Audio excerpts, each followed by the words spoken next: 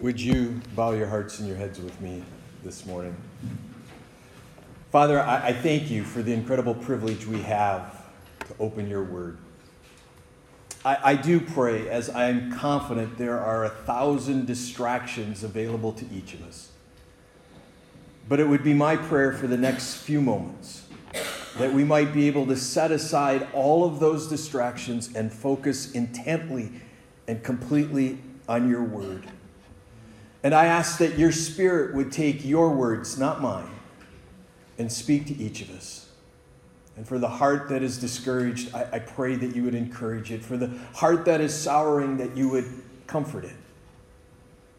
And I pray that all of us would be convicted to change. And as we leave this morning, God, it is my prayer that we would leave changed for your honor and for your glory. For it is in your Son's holy and precious name I ask. Amen. What's your favorite book of the Bible? That was a question that was posed to me several years ago by a young believer in the church. And my stock answer when somebody asks that is, whatever book I happen to be studying.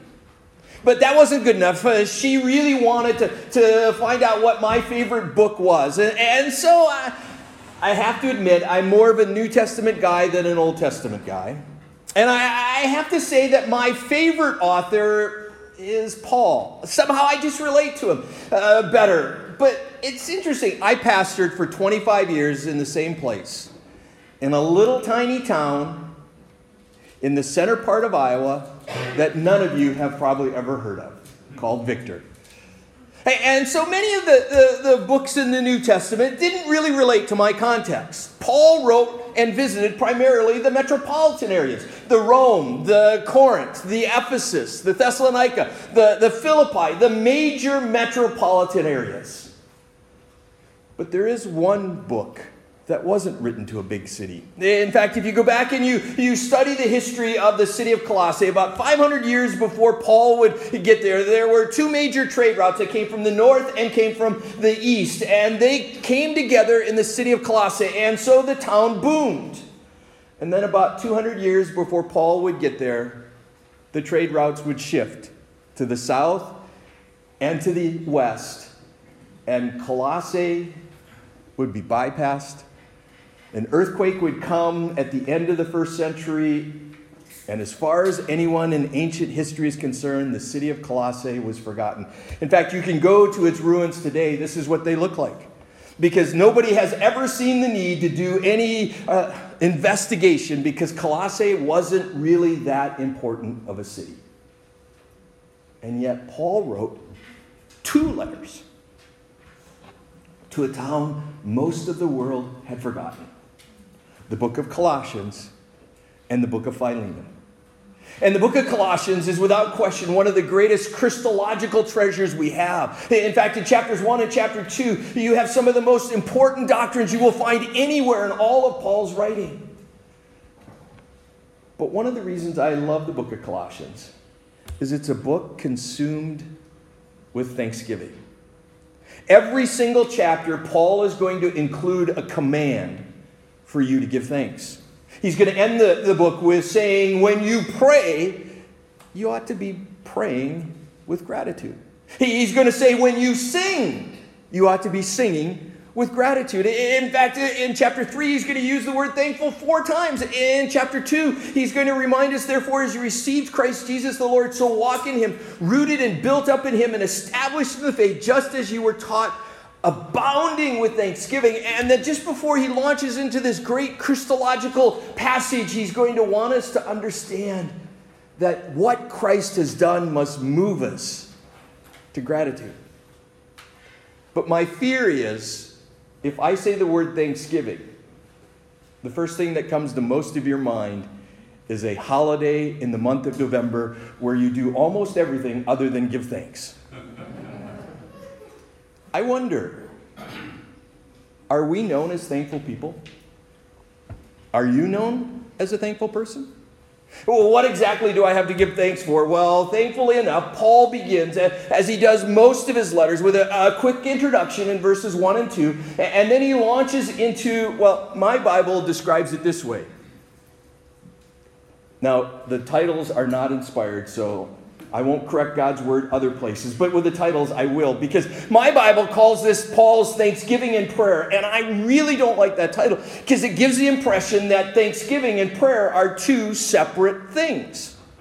I spend time thanking God, and then I spend time asking God. May I suggest that probably I would like it to say thanksgiving and petition, because I would suggest they are both prayer. Because if you notice in verse 3 and in verse number 7, Paul's going to say, I'm praying for you. But this is where it gets really convicting to me. And one of the huge dangers anytime you have the privilege of standing up in front of people is projecting my failures upon you. So this may not apply to you at all, but it does to me. My prayers often sound a lot like, thank you, Lord, gimme, gimme, gimme, gimme, do, work, work, work, amen. But notice Paul's prayer. Half of his prayer is dedicated to thanksgiving. And then he gets to petitions. I'm going to go out on a limb and guess that all of you spent some time last week in prayer. Whether that's 5 minutes for the whole week or 5 hours a day, I don't know. But I'm guessing all of us spent some time in prayer. Would you break down your prayer life saying, I spent half of my time in prayer giving thanks to God for what he's done? And then the other half in requests and petitions. I don't, like I should. So for the few moments we have this morning, I want to challenge us by looking at Paul's thanksgiving. And he begins with his statement, we always thank God. Now there's some discussion as to where exactly always should be placed. Some of the translations place it to prayer, that he always prays. After all, in 1 Thessalonians, the shortest verse in the Greek Bible, pray without ceasing, is one of Paul's better known verses.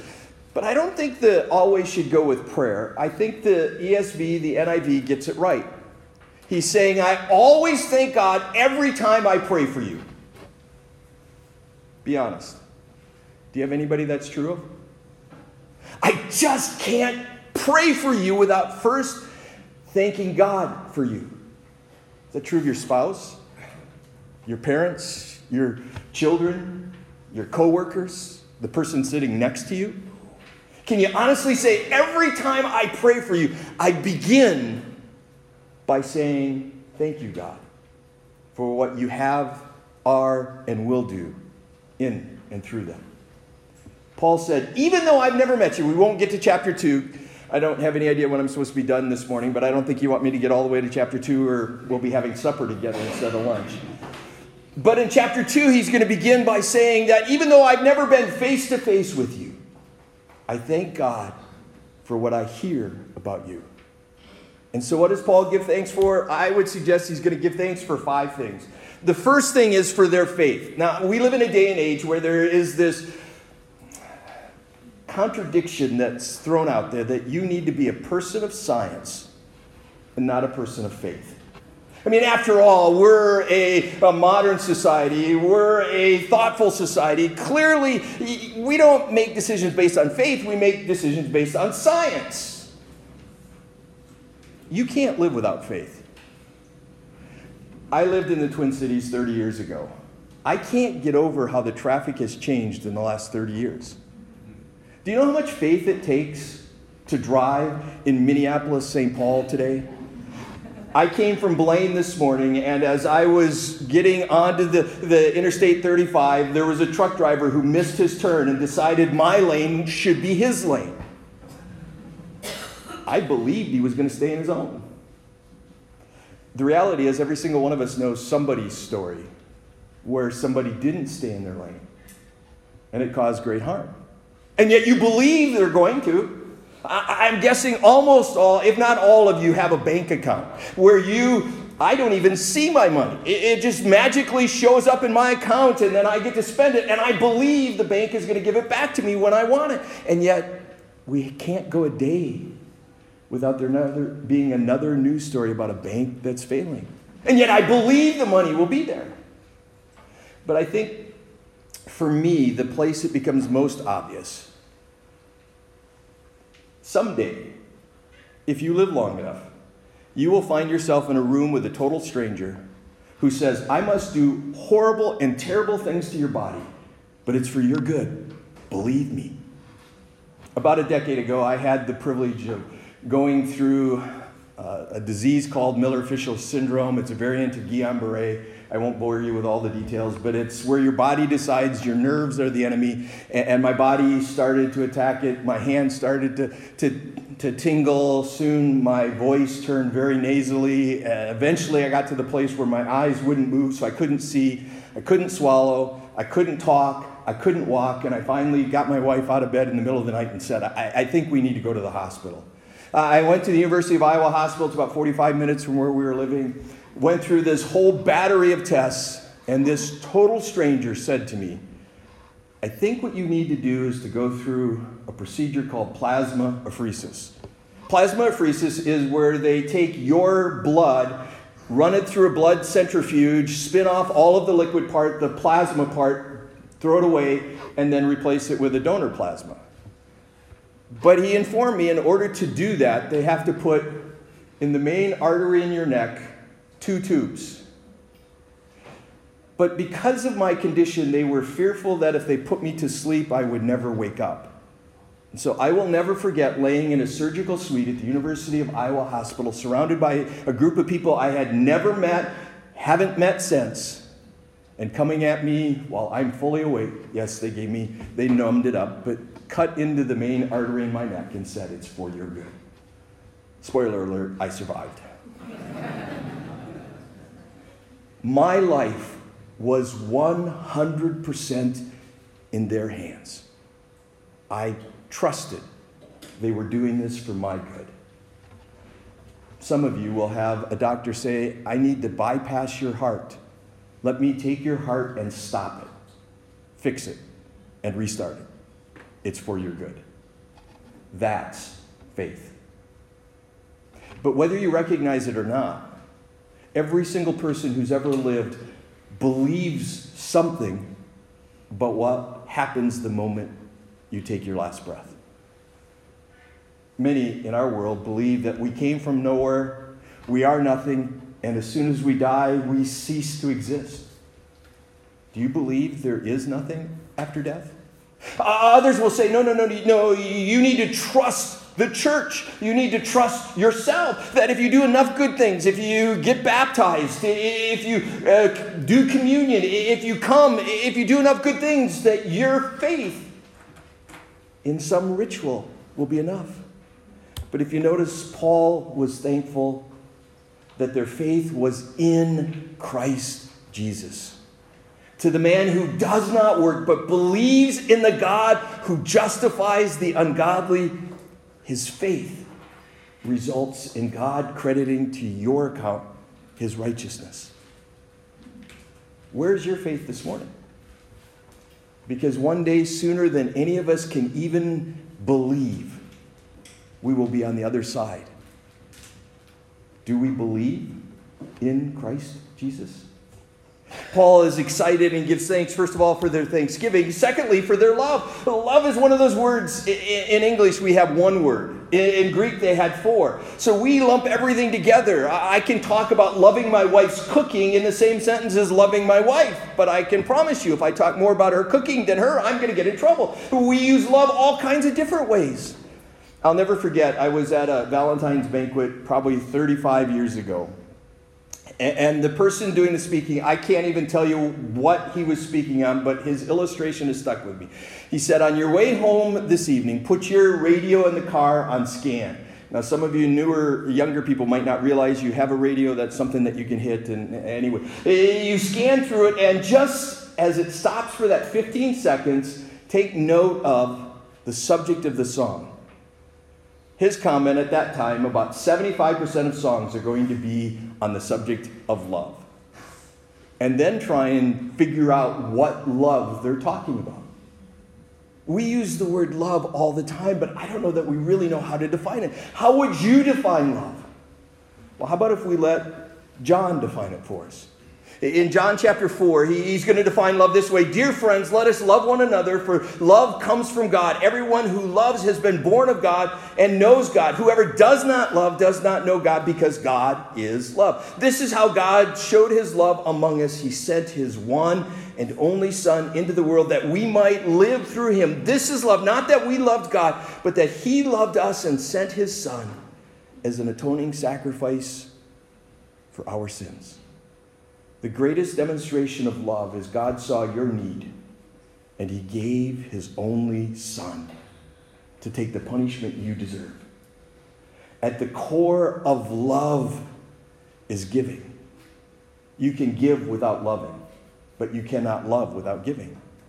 But I think it's really interesting because in chapter 3, the previous chapter, John paints a little different perspective. It was the Father who sent his Son. But don't think the Son wasn't involved. He says, this is how we know what love is. Jesus laid down his life for us. Jesus willingly died in your place. And then John applies it. So what's that mean to me? We ought to lay down our lives for our brothers.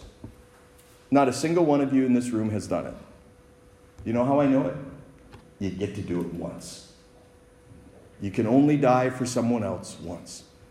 And so he shifts. Oh, okay, well then if anyone has material possessions and sees his brother in need, but has no pity on him, how can the love of God be in him? Dear children, let us not love with words. Now, please don't hear that to mean you should never tell your wife you love her. That you, like the older guy at the 50th anniversary said, I told my wife when we were married I loved her, and I'll let her know if it changes. And that's not what he's trying to suggest. Not that you shouldn't say you love. But true love is not simply about words. It's about actions. It's about truth. So let me go back to last week a second time. If I passed out a sheet of paper and asked every single one in this room to write down, I demonstrated love in a tangible way this last week by, what would you put? See, we are called to love in action, not just words. Which means we have to actually get off our backsides and do something. But Paul pushes it once again to a place I'm not very comfortable with. He says, I'm thankful for the love you have for half the saints. Most the saints. Almost all of the saints, except for that one guy. Come on, nobody really can love that person. Love for all the saints. My guess is you heard something about the Asbury revival, and my intention is not to go into the legitimacy of it, but I was doing some reading and came across the video that Asbury College put out, and it was a young girl who was there on that first day and stayed for the majority of the 13 days. One of the comments she made really hit me. She said, Asbury College is a college of about 1,000 students, and you pretty much know everybody, and you can watch the groups and the cliques, and you know who gets along with who, and you know who has a problem with who. She said, as a result of those 13 days, she watched as people threw their arms around their enemy, their adversary, forgave them, and wept with them. The distinguishing characteristic of the early church who were dying for their faith was that they loved one another. I wonder if I took a survey of Roseville, would they say the characteristic that distinguished Christ Bible Church from all of the churches around is that they have love for one another? For me, one of the most amazing comments Christ would ever make in the upper room, he will say, by this shall all men know that you are my disciples. Not by your love you have for me, not by your love you have for God. That's a given. But the world will know that you love me because you love one another. Paul is excited that they had love for all of the saints. And then he says, I'm guessing you primarily use the ESV. I brought the NIV with me because I love the way it translates verse number 5. The Greek is probably correct to say because of. I love the imagery that the faith and love spring up out of what? Hope. Hope is a word that we've just redefined. In modern day terminology, hope means the desire for an extremely unlikely event to occur.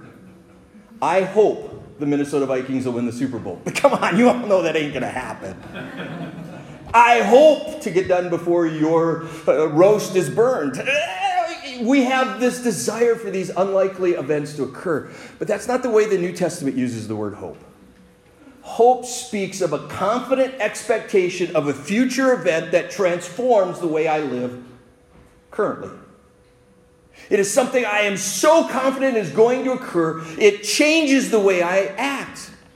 Let me give you one illustration. In the book of Hebrews, Hebrews chapter 11 is this incredible hall of faith, as it's often described, as the author of Hebrews goes through some of the great men and women of the Old Testament and illustrates how their faith was lived out in everyday life. In verse 24, he says, "By faith Moses, when he had grown up, refused to be known as the son of Pharaoh's daughter. He chose to be mistreated along with the people of God rather than to enjoy the pleasure of sin for a short time. He regarded disgrace for the sake of Christ as greater value than the treasures of Egypt because he was looking ahead to his reward." Can I give you the 60-second summary of Moses' life? Moses is loved by his parents and refused to be killed as the law demanded. Eventually, he ends up in Pharaoh's household, and for the first 40 years of his life, he lives in the greatest wealth possible on the planet at that time. At year 40, God sends him off to the backside of the desert where he follows sheep around for 40 years. And then in a burning bush, God says, "Go back to Egypt and say to Pharaoh, let my people go." So Moses goes back, and through these amazing miracles we call plagues, he humiliates all of the gods of Egypt, and he leads the nation of Israel through the Red Sea into the Sinai Desert. He goes and he has the wonderful privilege of speaking to God face to face. And then for the next 40 years, he wanders with a group of whiny, complaining adults. For those of you who have young children, imagine the next trip takes you 40 years to get to where you're going. Are we there yet? For 40 years, he has to listen to these people whine and complain. And finally, God brings him and he says, "All right, you can go look at the promised land." And then he dies. I'm sorry. How is that good news? How is Moses an example if this life is all there is? But Moses' eyes were not focused on the 120 years of his life. They were focused on eternity. And because he was absolutely convinced, he could endure the whining and complaining.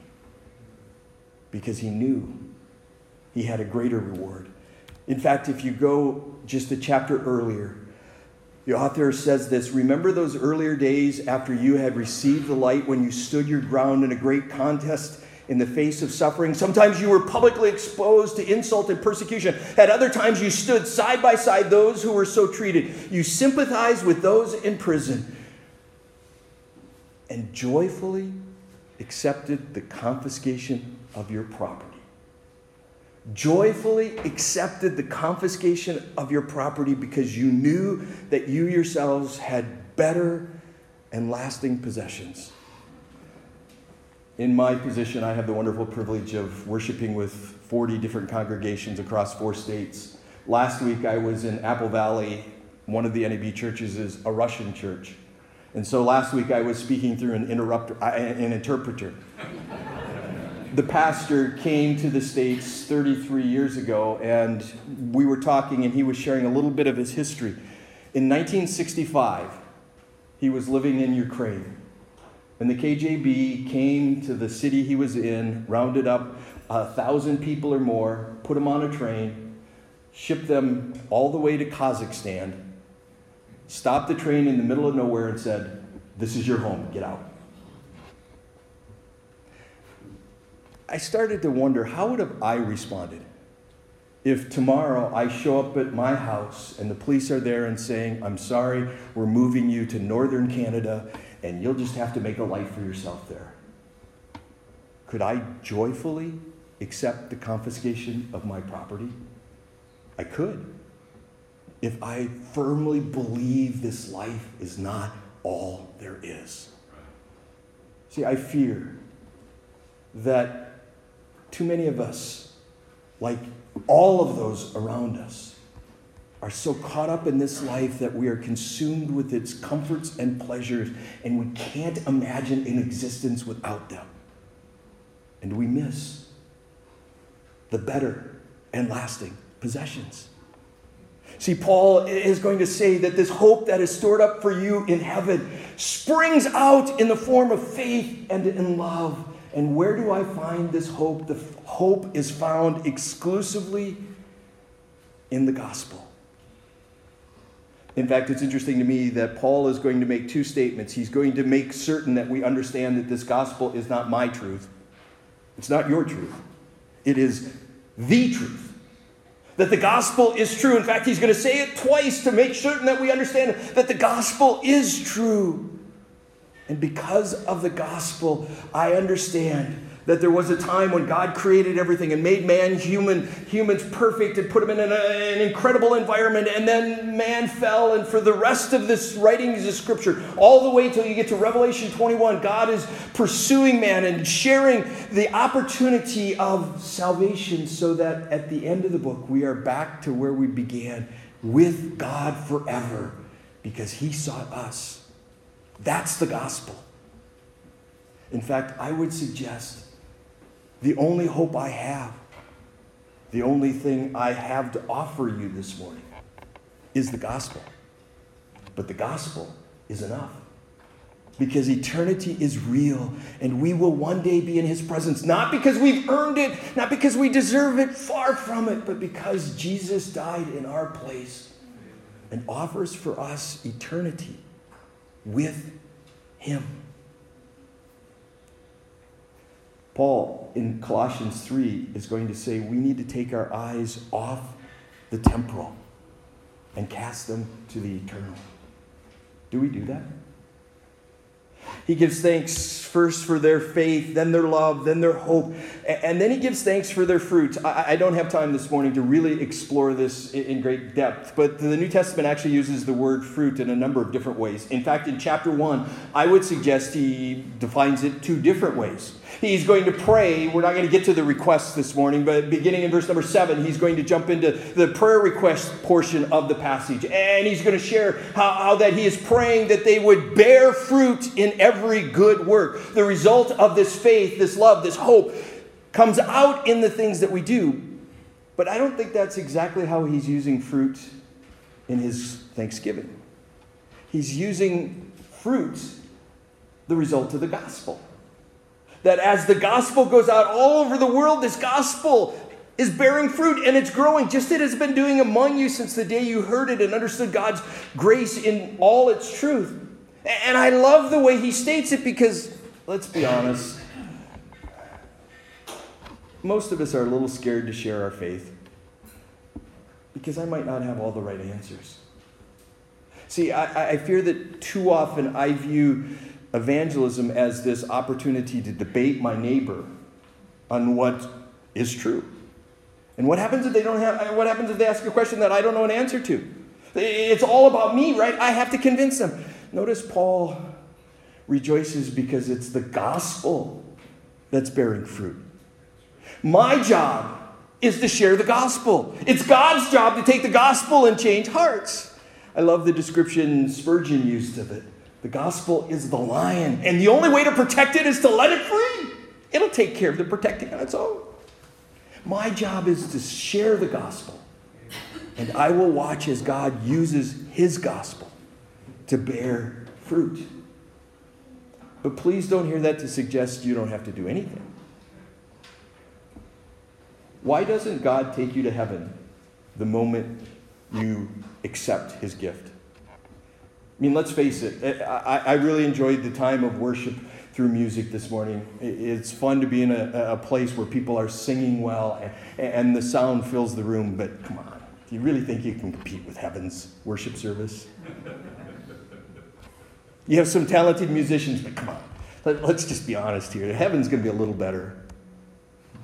I'm going to guess most of you had that twinge when we gathered around the table of something you wish you hadn't said, hadn't done, hadn't thought this past week. In heaven, you will never have to spend time in confession because you will not sin. You won't have to wonder what the glory of God is like because you will be in its presence. Why doesn't God take us to heaven the moment we trust him? Because we have a job to share his gospel with those around us. When was the last time you, certainly not perfectly, not completely, but simply shared the good news of Jesus with a neighbor, a friend, a coworker, a family member? Because Paul is excited that when the gospel goes forth, it bears fruit. But going forth is our job. And he rejoices, the church in Colossae who was giving out the gospel, and the gospel was producing a lot of fruit. And one final thing, he gives thanks for Epaphras. What do you know about Epaphras? If your answer is not much, that's the correct one. Epaphras is mentioned 3 times, and we're given 3 different details of his life. In the book of Philemon, he's called a fellow prisoner with Paul. So chances are good he was in prison. In the end of the book of Colossians, he's called a faithful prayer warrior for the church at Colossae. Here he's called a faithful servant. That's all we know about Epaphras. And yet I think Epaphras is becoming one of my favorite people in the New Testament. Because I ain't never going to be an Apostle Paul. And I don't mean to crush your bubble, but neither are you. But I could be an Epaphras. I could be a servant, a prayer, maybe a prisoner. I could maybe do that. And for the rest of eternity, Epaphras' name is written in God's word forever, because God doesn't miss the Epaphrases of this world. God notices everything his children do. Can I leave you just with a couple thoughts this morning? I don't ever want to open God's word with the assumption that everybody in the room has placed their faith in Christ. I don't know where you're at in your faith journey. But if you have never trusted Christ, I implore you, come talk to me, come talk to one of the elders, talk to somebody in this room and find out, what does it really mean to place your faith in Christ? Because there is no more important decision you will ever make. Have you accepted the grace that God has given us in his Son? But secondly, what tangible act are you going to do this week to love someone? Can I challenge you before you leave this morning to pray this prayer? God, show me one way I can share your love with somebody around me. And then don't just pray the prayer, go do the prayer. See, I fear that we sit around waiting. God, I want to be struck by a lightning bolt. Then I will know that I'm supposed to do something. When he's pushing us and moving us, what tangible way can you show your love? And then lastly, I want to change my one person. I do not know Levi well. I have been getting to know him. I've been doing this job for June 1st is when I began last year, so almost a year. God has led you an incredible man of God who knows God's word, who loves God's Son, and who loves you. When was the last time you thanked God for bringing you Pastor Levi? Can I challenge you to do something this week? To begin each day saying, thank you, God, for Pastor Levi. See, I really do believe if we look even a little tiny bit, there are many things we can give thanks for. We're just too busy looking for the things we want, and we don't stop to think about the things we have. Would you bow your hearts and your heads with me? God, I thank you for the incredible privilege of opening your word. I thank you for the book of Colossians. And God, I know that there's so much more that should and could be said this morning. But God, it is my prayer that you would take at least one thing and speak to each of us. That you would convict us somehow, in some way, to leave this morning changed for your honor and for your glory. And then, God, I pray this week that we might do that which you show us. Not for our own glory, not because we will receive some kind of praise for it, but because you died for us. and have given us the chance to live for you. Use us, for it is in Jesus' name we pray. Amen.